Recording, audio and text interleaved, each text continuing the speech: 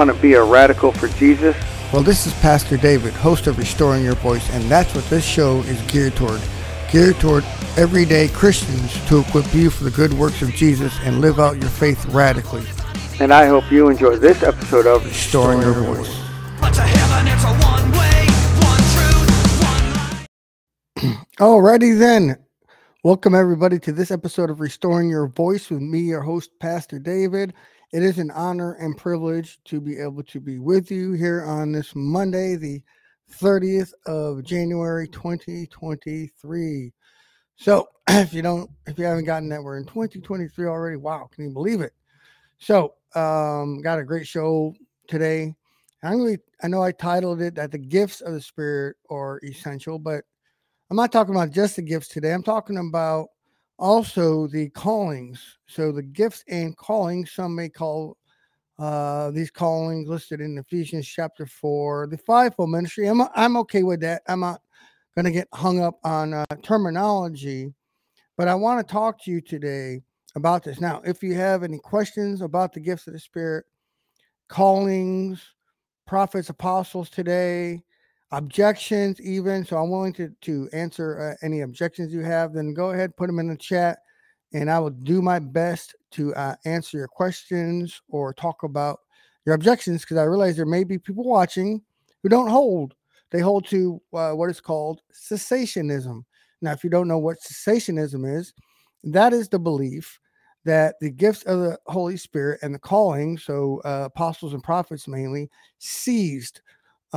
Mainly they say the term ceased in reference to the closing of the canon. That's the one I know about. So that's the belief. Cessationism is that belief. Now, remember, like I said, if you have any questions on the gifts of the Spirit, any objections to what I say, please put them in that chat, and I will do my best to answer any objections or questions you may have regarding these things. But I firmly believe that the gifts never ceased. Okay. I firmly believe that there are still apostles and prophets today. Now, why do I believe that? Because I'm a charismatic? No, because the Bible tells me so. And not a single scripture tells me explicitly. In other words, when I use the word explicitly, I don't necessarily mean modern words that we use today. I don't necessarily mean that, but in other words, it's a plain meaning. When I use that word explicitly, and you've probably heard me say it before, and I'll say it numerous times again, in other words, it's the plain meaning of the text. So in other words, can I find the Trinity? The Trinity, the word is not in the Bible, but you can find the Trinity in the Bible just from the very plain meaning of the text, right? You don't have to be a theologian. You don't have to have a special degree. So I'm not trying to be legalistic or things about that. Some people say, well, sola scriptura is not mentioned in the Bible. Well, no, of course, that Latin phrase is not mentioned because the Bible language is not Latin, but you will find the Bible supporting scripture alone throughout the text, for instance. So just trying to give you what I mean by explicit texts, just a very plain meaning of the text. Now, yes, I believe in sola scriptura. I do believe in scripture alone. And that's why I believe that they have continued today. Okay. And they haven't ceased. Why? Because the scriptures tell us when they will cease in very plain meaning in Ephesians chapter 4 versus Ephesians chapter 13, which the cessationists like to use. They say, well, when that has come, and they say, well, these will cease. Well, it also mentions in 1 Corinthians chapter 13 that knowledge will cease. I'm pretty sure that knowledge has yet to cease yet, right? And we're still learning, right? We learn many different things. There's plenty of knowledge being poured out through various means. It's just me here talking to you right now is knowledge, is doing my best to pour out knowledge to you. So knowledge hasn't ceased, right? Also in Ephesians chapter 4, and we're going to unpack this more, where it talks about apostles, prophets. Let me just get the order, make sure I'm saying this correctly. Apostles, prophets, evangelists, shepherds, and teachers, right? So cessationists will say there are no prophets and apostles today. But why are we divorcing apostles and prophets from pastors, right? Why are we doing that? It's listed together. So apostles, prophets, evangelists, shepherds, and teachers, right? Shepherds, we call pastors today. And they're all listed together, right? And nothing in the Bible separates the apostles and prophets from the evangelists, the shepherds, and the teachers. Now, like I said, if you have any objections to what I say about this, then please, this is your chance in the chat to air them, and I'll be more than one, because I know there are common other objections that I haven't talked about that are out there about. In other words, we lay no other foundation. We don't lay a foundation upon, and all of that. So if that's your objection or others, then please by all means, I'm willing to dialogue about this. But my main point is that these are essential. Now I've talked about this before a while back, and I don't remember exactly when. That these are essential, and that not believing that these are for today is a believer. So I don't want to say that not believing in the gifts of the Spirit for today is heresy. I'm not going to say that because it's not. So you might disagree. Well, it's heresy. Well, I don't agree with you. But they are essential. So not believing in the gifts of the Spirit is a Christian walking around like one arm tied behind their back, right? We need both arms to fight with, to do lots of things with, right? You know, the Bible says we wrestle against principalities. We don't fight against flesh and blood. We wrestle against these spiritual dark forces, right? Well, how can we do that with one arm tied behind our back? I mean, your hardest core cessationists don't even believe in casting out demons, yet Jesus himself commanded that to happen. How is that? So because of the sufficiency of Scripture, and I'm going to be blunt when I say this, okay, that cessationists are being dishonest with the Bible and church history. We'll get to that in a second. When they disbelieve that the gifts of the Spirit and the callings are for today, they're just being dishonest. Now, I'm not saying it's a deliberate dishonesty, right? A deliberate deception, but I must clearly point out that cessationists that know what the Bible says, that study the Bible, are being dishonest. Okay, they are walking in deception. Okay, and it grieves me when I see this. Now, let me also pause and let me throw some grace out there that some people may say that they're cessationists, but we're just using different language, right? So, in other words, somebody says, "Oh, I'm a cessationist," but they believe that God has guided them throughout their life in different ways. Maybe, well, I was driving and I really felt like not to go that way today, right? And then later on, they learned that there was a horrible accident in the area at that time that they were going to drive through, but they felt led not to do that. See, that's what I mean. So I want to make room for grace when I'm talking about this. So when I say, when I'm using the term today, cessationist, I'm talking about those that no matter how you say it, no matter how you spin it, no matter how we explain, no matter how we try to dialogue, we are not going to come into any type of agreement that the gifts of the Spirit are for today. Or I should say, we're not going to agree that I'm not going to agree with them on that point. And they're not going to agree with me that they are for today in any way, shape, or form. Yet the Bible makes it abundantly clear. That's why I say they are essential, that they're listed in the Bible. They're listed in 1 Corinthians chapter 12, for instance, right? Paul here is talking specifically to a church body in Corinth, right? And I know the background. He's writing to them because they need to know that not one gift is greater than the other, and how to orderly do it, because they were completely doing it out of order. You know, that they were speaking in tongues in church without an interpreter present, right? Things like that. Much of what we see in the charismatic circles today. So he warns them against doing such a thing in 1 Corinthians chapter 12. 1 Corinthians chapter 14. He talks about prophecy. He talks about this at the end of 1 Corinthians chapter 12. What a wonderful, powerful gift that prophecy is. And yet there are those who would deny that it exists today. Yet, let me just, before I go further, let me just list off the gifts that Paul mentions here in 1 Corinthians chapter 12 here.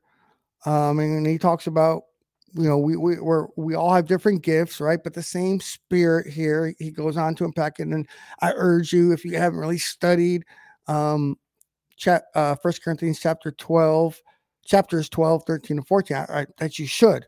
Okay. And if you want, I can recommend a wonderful companion commentary to go along with this. But he talks about here right in the beginning, verse 7, chapter 12, to each is given the manifestation of the Spirit for the common good.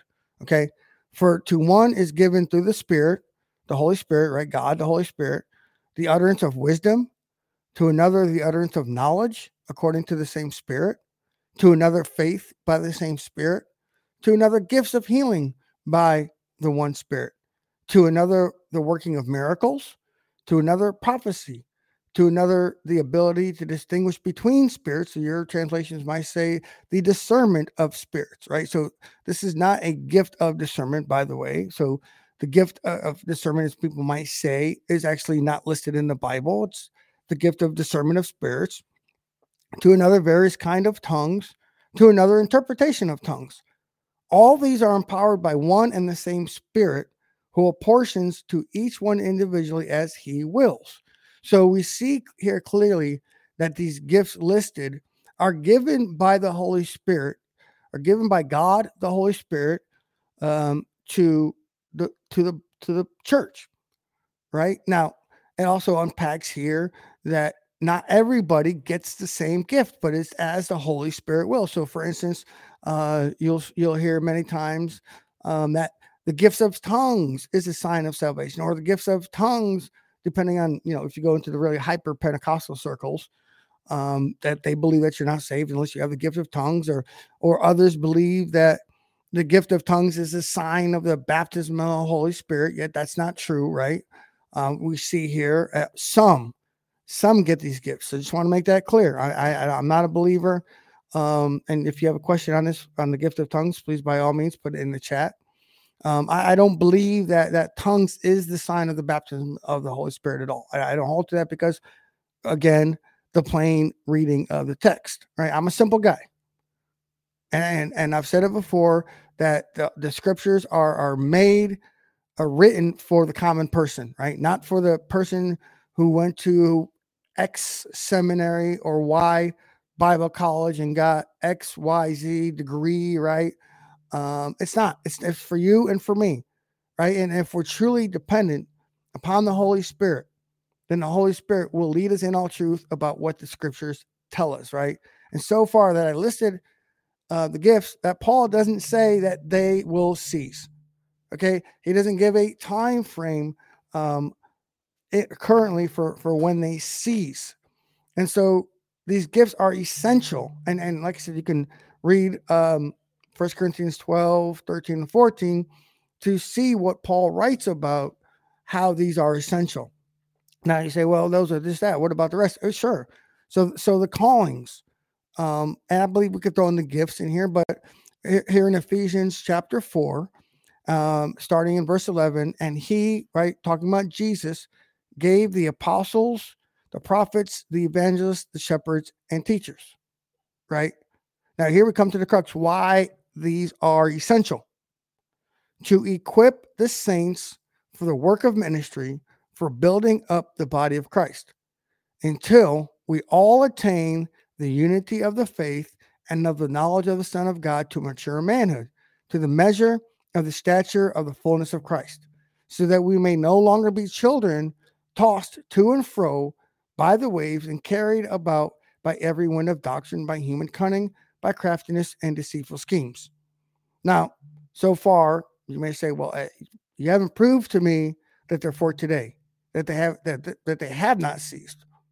Well, so glad that you asked that question, right? So continuing on, verse 15. Rather, speaking the truth in love, we are to grow up in every way into him who is the head, into Christ, from whom the whole body, joined and held together by every joint, which it is, equipped, when each part is working properly to make the body grows so that it builds itself up in love. Okay, so it talks about until. So verse 13, to equip the saints for the good work until we all attain the unity of the faith and the knowledge of the Son of God to mature manhood. So the fact that I'm doing this episode here on the gifts of the Spirit goes to show that we have not yet attained the unity of the faith. Right? That there are those of us who are in disagreement, right? So you have the cessationists on one side, right? Who believe that they have ceased. You have people like me on this side, continuationists, who hold to all scripture, that believe they are for today. Already right there, we have not attained unity of the faith, right? Never mind the different denominations out there. Why did they come about? Because we have not attained unity. I mean, just look at, and I'm not dinging any one denomination, by the way, but you have different Baptists. You have the independent fundamentalist Baptists. You have the 1689 confessional Baptists, right? And so on and go. And so it goes. Well, why do we have all these? Because we disagree in certain things. And therefore, we have not yet attained the unity of the faith. So that's why I say, based off of the scriptures, that cessationists are well, we'll put it this way, ill-equipped for the good works of Christ. I say, I know many who go out there and evangelize. Okay. I know many out there who preach great messages from the pulpit. Okay. But what else? What else? Are they helping edify others? Right? Do they give prophecy to other people? Do they give words of knowledge to other people? And now I'm speaking as somebody who has been a recipient of prophecy, right? And who has also given out prophetic words to people. I'm not, tooting my own horn, and I'm not going to say exactly what I've said. But for instance, without asking,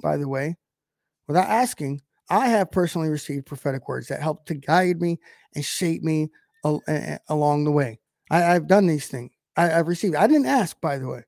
Right? I didn't say anybody. I say, hey, I need a word. I don't know what to do. Should I do this? No, just spur of the moment. Right? Received it in my email from a wonderful brother in the Lord on a couple of occasions. And so, okay, maybe I should go here. Maybe I should do that more. Okay, now maybe it's time to shift my focus to this. What a wonderful gift. What a wonderful way of equipping me for the good works of the saints, right? So many of your translations you might read might say that, for the good works. Right? I'm reading from the ESV, the English Standard Version, right now. So they are essential. Notice the emphasis here that Paul writes here in this letter to the Ephesians, right? To equip for what? For the work of ministry, for building up. Why? So that we may no longer be children tossed to and fro by the waves and carried about by every wind of doctrine, by human cunning, by craftiness and deceitful schemes. So, yes, not all, but cessationists are carried away because they don't believe in the gifts of the Spirit. They don't believe in prophets and apostles for today, are what? Carried away by the wind of doctrine of cessationism, which is not in the Bible anywhere. Now, like I said, if you have any objections, please, by all means, put them in the chat. But you say, well, what about 1 Corinthians 13? I think that clearly says that they will cease. Okay, then let's go take a look there.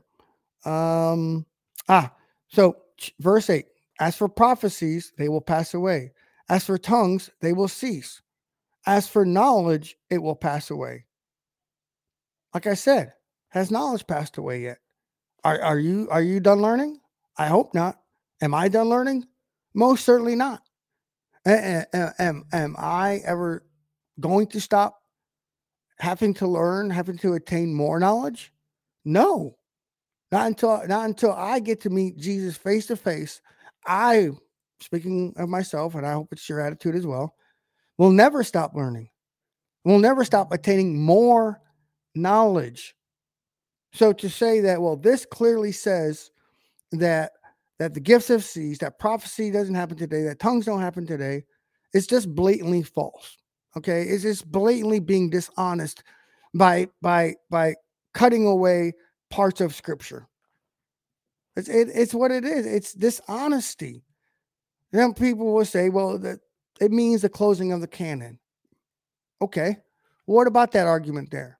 What about that when the canon closed, right? Which is in and of itself a very fallible argument, by the way, because you're thinking, well, which canon are we talking about here? Are we talking about the functioning canon in the first century? In other words, when Paul's letters were circulating around at that time, they were being used as holy inspired scripture of the time. Okay, are we talking about when? Are we talking about after John wrote the book of Revelation in approximately 90 AD, which most scholars agree is when the book of Revelation was written? Are we talking about then? Are we talking about maybe when the canon was codified more? Because Revelation, by the way, if you don't know, was one of the books that was mulled over whether it should be accepted as scripture. Eventually, we know that it was.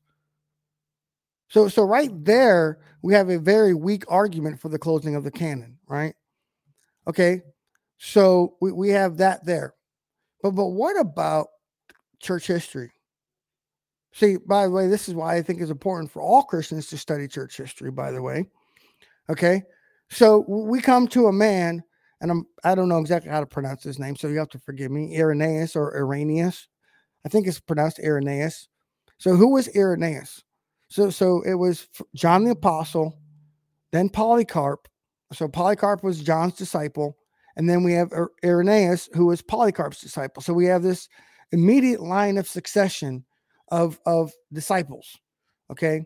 I would even call Irenaeus, by the way, apostolic. So, by the way, so what does he have to say about all of this? Now, by the way, let me pause and say, I wasn't looking, and I don't look for somebody from church history or who wrote something to back up what I say. Okay. My test of truth is the scripture and the scripture alone. So, like I said, put in your questions and objections in this about the gifts of the Spirit. Hey, welcome, Nikki. So glad you could join us. So go ahead. If you have any questions on the gifts of the Spirit at all, prophecy, tongues, knowledge, healing, faith, whatever, or you disagree with what I say, then go ahead, put it in the chat, and we'll talk about it. But coming to Irenaeus, okay. Now Irenaeus lived he was born in the mid 2nd century and lived till the late 2nd century. So now, why am I making that point? Because, like I said, after the 1st century, this is what cessationists say, the gift ceased. Okay, well, let's read Irenaeus here, and I'm going to read from this thing, his writings called Against Heresies. And this is, in case you're wondering, I'm reading in book 5. So that's where it's broken up into 5 different books and chapters within his book of his writings of Against Heresies. Now, remember, I'm not calling cessationists heretics. That's not what I'm saying. Okay, Irenaeus was writing this specifically to confront Gnosticism, which was fully full heresy in his day. By the way, just I want to make that point clear, because I don't need people to think, well, you called them heretics, or maybe you think they're heretics. I'm not saying that. Okay, that's not what I'm saying. Okay, my page refreshed on me. Computer problem. I'll find it in a second. Let me just. That's why they make Control F. Okay, so we have Irenaeus here, actually specifically writing about the gifts of the Holy Spirit. So let's hear what Irenaeus has to say about this. And I'm just trying to figure out where I want to start exactly. Let's see. We'll just start right in the middle, and you can read it for yourself. By the way, it's out there for free for you to read. In fact, if you want to know where to go, where one of the websites I got this from was earlychristianwritings.com. Earlychristianwritings.com, by the way. So you can fact check me. I don't mind. Let's see. For the perfect man consists in the commingling and the union of the soul, receiving the Spirit of the Father, and the admixture of that fleshly nature, which was molded after the image of God. For this reason does the apostle declare, we speak wisdom among them that are perfect, terming those persons perfect who have received the Spirit of God. Continuing on, and who through the Spirit of God do speak in all languages, and he used himself also to speak. When I say himself, is speaking of God. In like manner, we do also hear many brethren in the church who possess, catch this, prophetic gifts, and who through the Spirit speak all kinds of languages and bring to light for the general benefit of the hidden things of men, and declare, catch this part down, the mysteries of God, whom also the apostle terms spiritual. They being spiritual because they partake of the Spirit. Okay. Now, I know Irenaeus was specifically writing about this to confront the Gnostics of his day, which believed that our flesh was evil. Okay. That's what they believed. They're just giving you a really brief background of Gnosticism and what the Gnostics held to. So now, he's writing here. I get that. But the point being is that even in the day of Irenaeus, the prophecy was flowing, that there were prophets in his day, that people had the gift of tongues in his day. Now remember, I said this is mid to late 2nd century. So here it is, church history, right? Now, mind you, also Irenaeus came before Augustine of Hippo. Now, because why am I saying that? Because I know that for much of Augustine's life, he denied the gifts of the Spirit. But by the way, let me pause and say that later in life, Augustine of Hippo recanted that and agreed that the gifts are for today. Now, the reason I just want to point that out is because Augustine lived in the 4th century versus Irenaeus, who lived in the 2nd century. So we have, first and foremost, the Bible, right? The scriptures that speak to the gifts and calling to the Spirit, tells us when they will cease, why they are essential today. So they did not cease at the closing of the canon, right? Right? And these will go away once we attain the unity of the faith and of the knowledge of the Son of God, to mature manhood, to the measure of the stature of the fullness of Christ. And I guarantee this, humbly saying this of myself, that none of us on this earth has ever or ever will attain the knowledge of the Son of God and the measure of the stature of the fullness of Christ. We will never attain that while we're on this earth. I guarantee it. They're all, though we should want to attain unity, I guarantee, because we are human, because we are imperfect, we will not attain unity until when that which is perfect is come. All right, that which is perfect is not talking, it's not talking about the scriptures. I know the scriptures are perfect. I get it. They're infallible and inerrant. I do hold to that. But 1 Corinthians chapter 13 is specifically talking about Jesus as the perfect. Nikki says that's why our creeds were made explicit to counter heresies. Exactly. But the creeds don't really talk about the gifts of the Spirit. Council of Rome had to make explicit the canon because of this. They had to make the canon also explicit. Hold on, let me get this correct in my head. Let me just. I believe it is. Let me just point. I think it's Marcionism. Let me just double check it. There's so many isms and heresies out there. It's hard for me. Yeah, I believe so. Let me just double check. Yeah. There we go.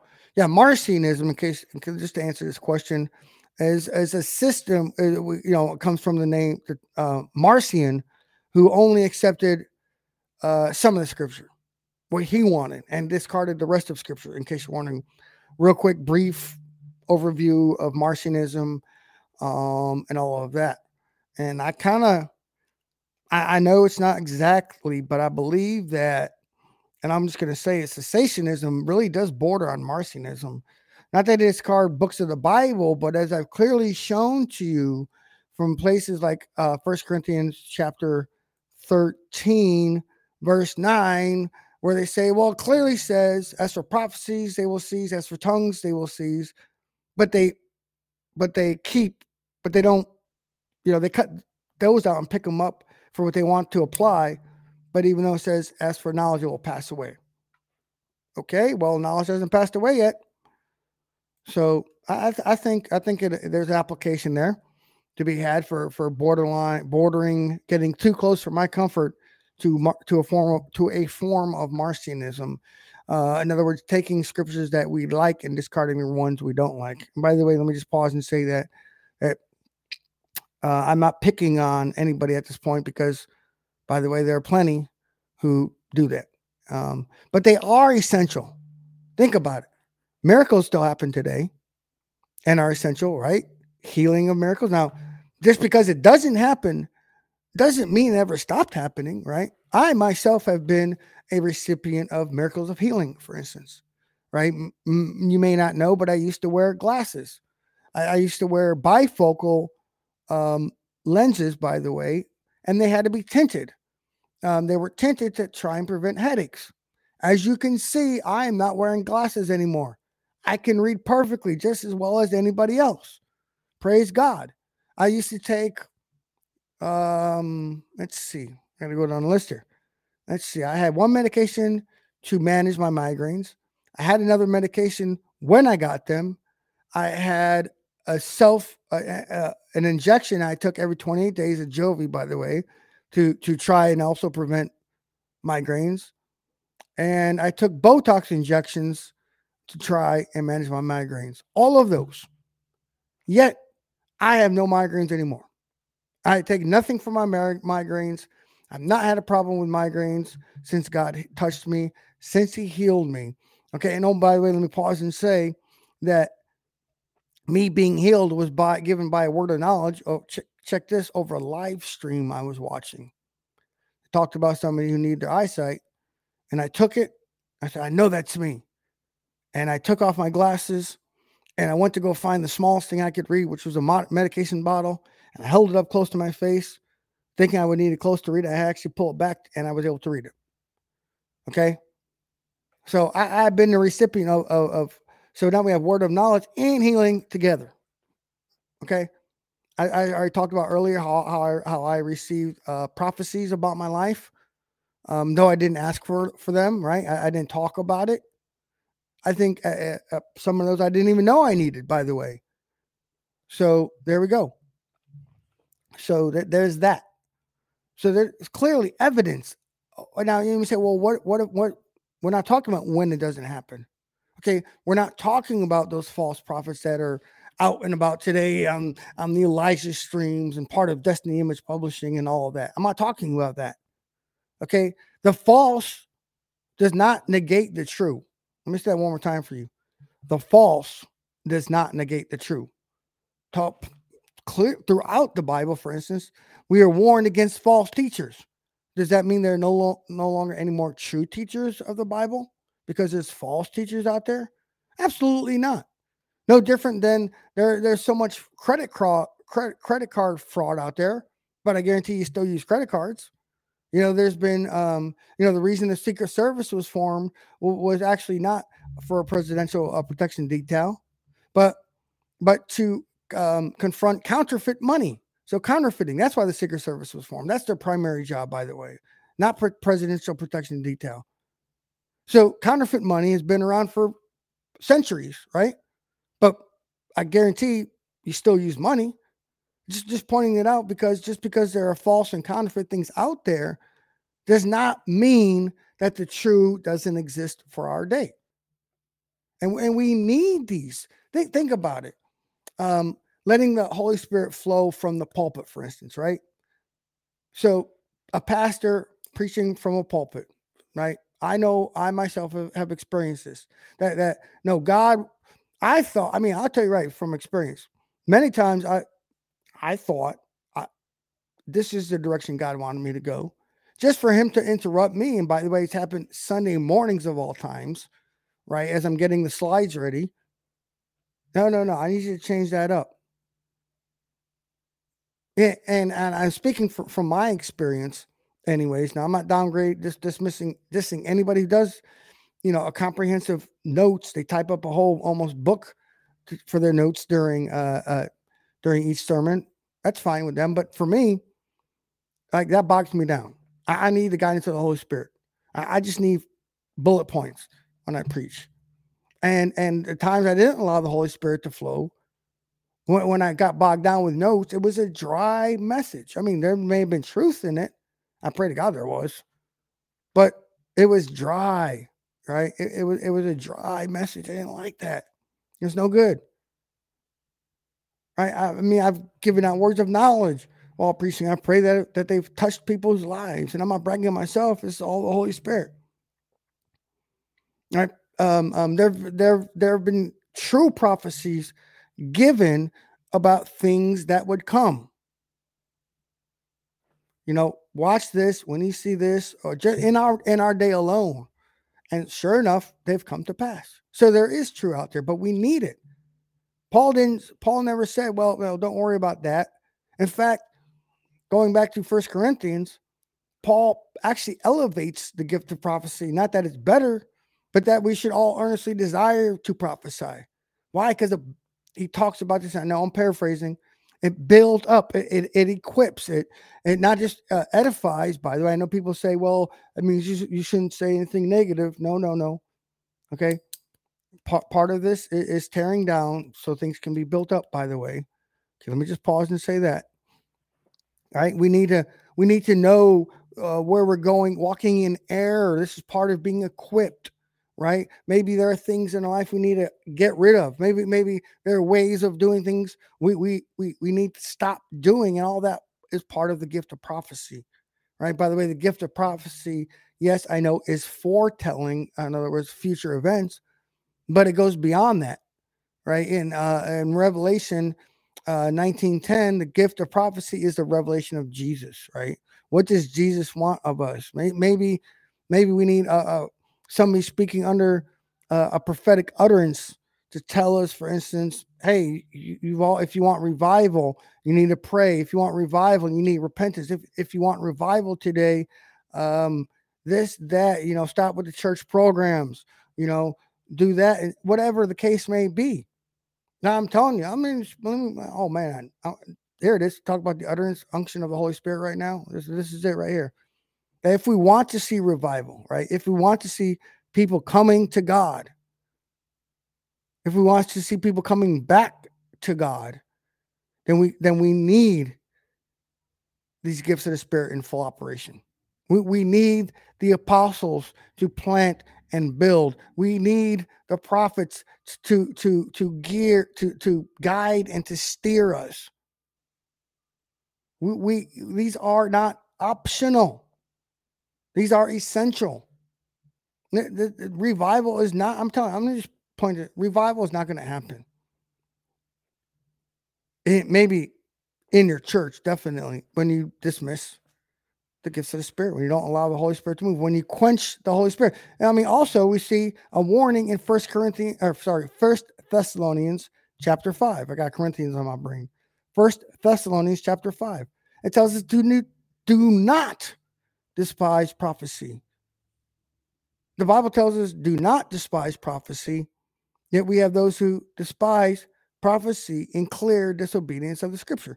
Like I said, cessationists are being dishonest with the Scripture. They're being dishonest with church history, right? And I know I read from Irenaeus, but there are plenty of other readings, 2nd century and onward, that talk about the gifts in operation, then miracles, healing, etc. So you can look all those up yourself. Don't be lazy. Do the research, right? Don't go trying to study things with a confirmation bias. By the way, Okay, let me warn against that. Maybe you disagree. And well, I'm telling you, just study. Put your bias aside. In other words, what is confirmation bias? Is I am studying something, I am reading something, I am listening to a specific person, etc. Right, just to back up what I believe. When that is not humility, in the very least, that's pride. They are essential. We want to see move of God. We want to see people holy living. Right. We want. I think that should all be our heart's cry. We want to see those return to Christ. In other words, those who left but should return. By the way, yeah, I don't believe in once saved, always saved. We want to see that. I hope that's your heart cry too.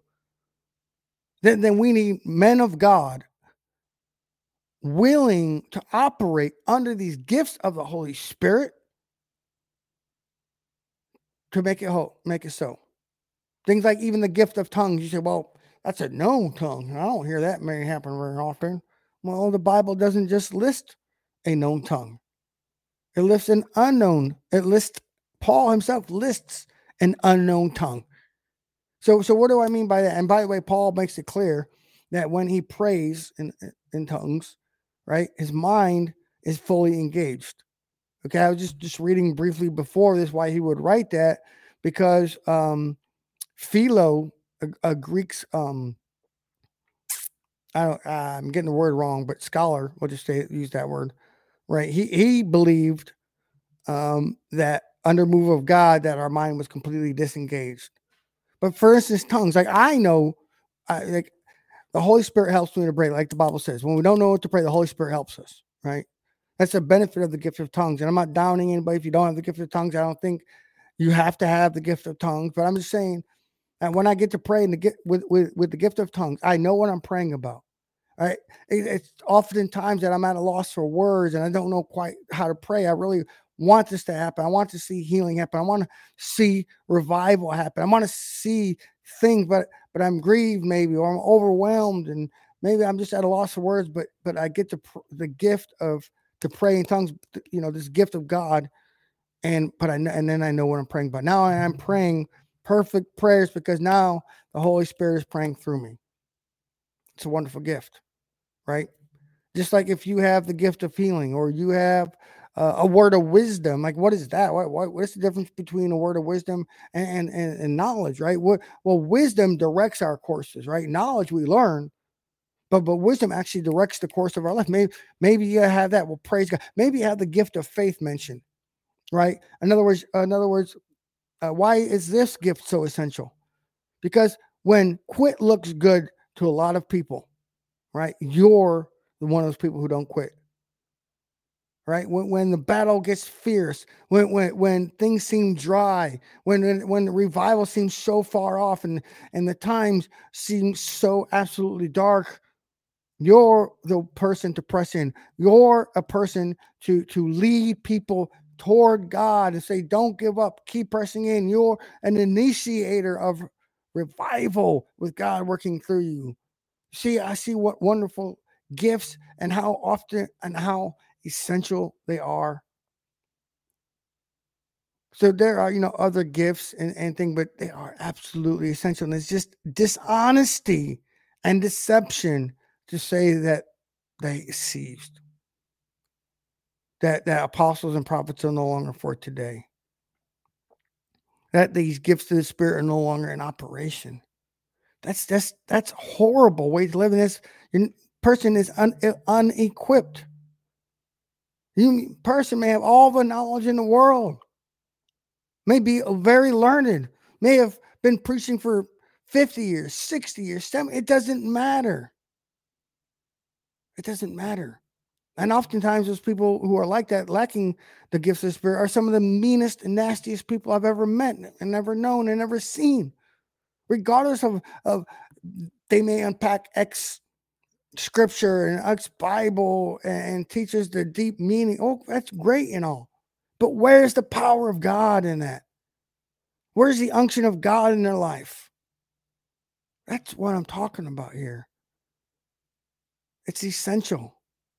All right. If we want to see a true move of God, if we want to see people's lives changed, if we want to see change in our churches, in our homes, in our cities, in our classrooms, in our workplaces, you name it,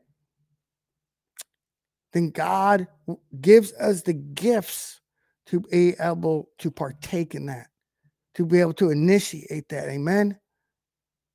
In whatever way that takes. I'm not saying each person has to be alike. I mean, you may be the person with the gift of tongues, for instance, and you're just able to pray and pray and pray in the gift of tongues.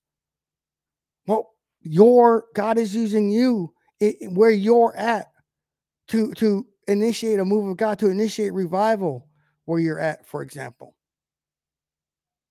You know, you don't have to be on a public platform to be mightily used of God. In fact, many people that God mightily moved through and used never saw a public platform.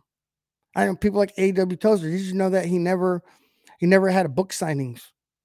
Okay, he never had his books on his plate. He never promoted himself, for instance. Yet God moved him, used him in a mighty way, and is still using the writings and sermons of A.W. Tozer today. I don't know about you, but I've listened to a lot of his sermons, and wow. But the point is being, don't worry about whether you're known by men or not. Don't worry about that, because if you're known by God, that's what matters, and God will use you in whatever way. Maybe you'll never. Maybe the great healing miracles that God works through you will never be known. Maybe it's in some far distant country. Maybe it's in a place where there's no internet. Well, who cares? Because God is still moving you to touch people's lives. That's what I'm talking about. That's the essentials. And it's just horrible, like I said, dishonest and deceptive to deny this, to deny the very plain meaning of the text. Now, let me just close by saying about the plain meaning of the text is, in other words, it should be easy for every person, regardless of level of education, to be able to understand. I know people in South Africa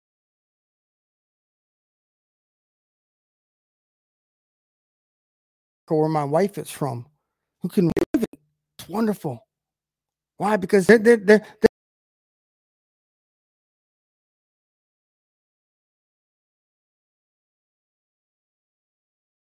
not so stuck up with head knowledge. Connection issues. Okay. Hopefully my connection is okay still, but I guess it's a good time to end. And so with that, we'll end the show. So God willing, I will be with you tomorrow. And we will, if I'm able to be with you tomorrow, we'll do the Q&A session on YouTube only. So you may be watching this from a different platform, but I do a Bible-based Q&A on my YouTube channel only. So you're wondering how to get a hold of it, how to get there? Simple. It should be on your screen right now, and it's also linked in the description. David C. McGuire, head on over to the YouTube channel. You have Bible questions, I do my best to answer them. So that's on Tuesdays at 3 p.m. Central, only on YouTube. So it's YouTube exclusive. So you got to go to my YouTube channel to be able to catch the live Bible-based Q&A, where you can ask your questions in a live chat. Anyway, so it looks like connection issues were resolved, but it is what it is. So anyway, with that, we'll end the show. Be blessed, everybody, and God willing, I will see you soon again. Heaven, it's a